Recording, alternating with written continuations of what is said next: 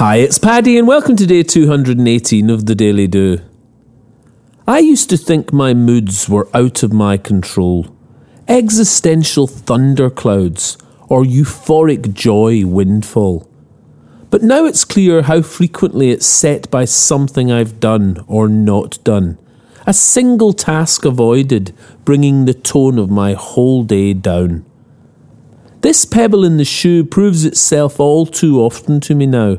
And where before I thought it was deep introspective angst, it's often, it's that. I can do this, and I know how.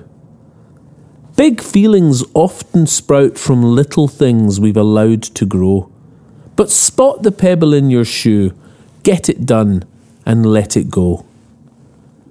The impact of feeling less than great can permeate your day, and when feeling low, we let more little things get in our way.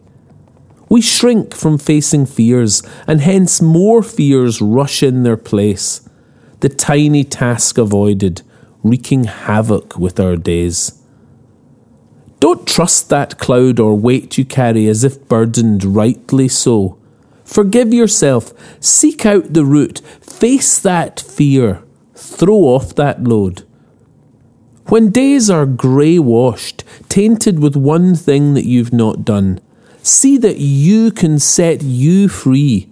Just do it and move on.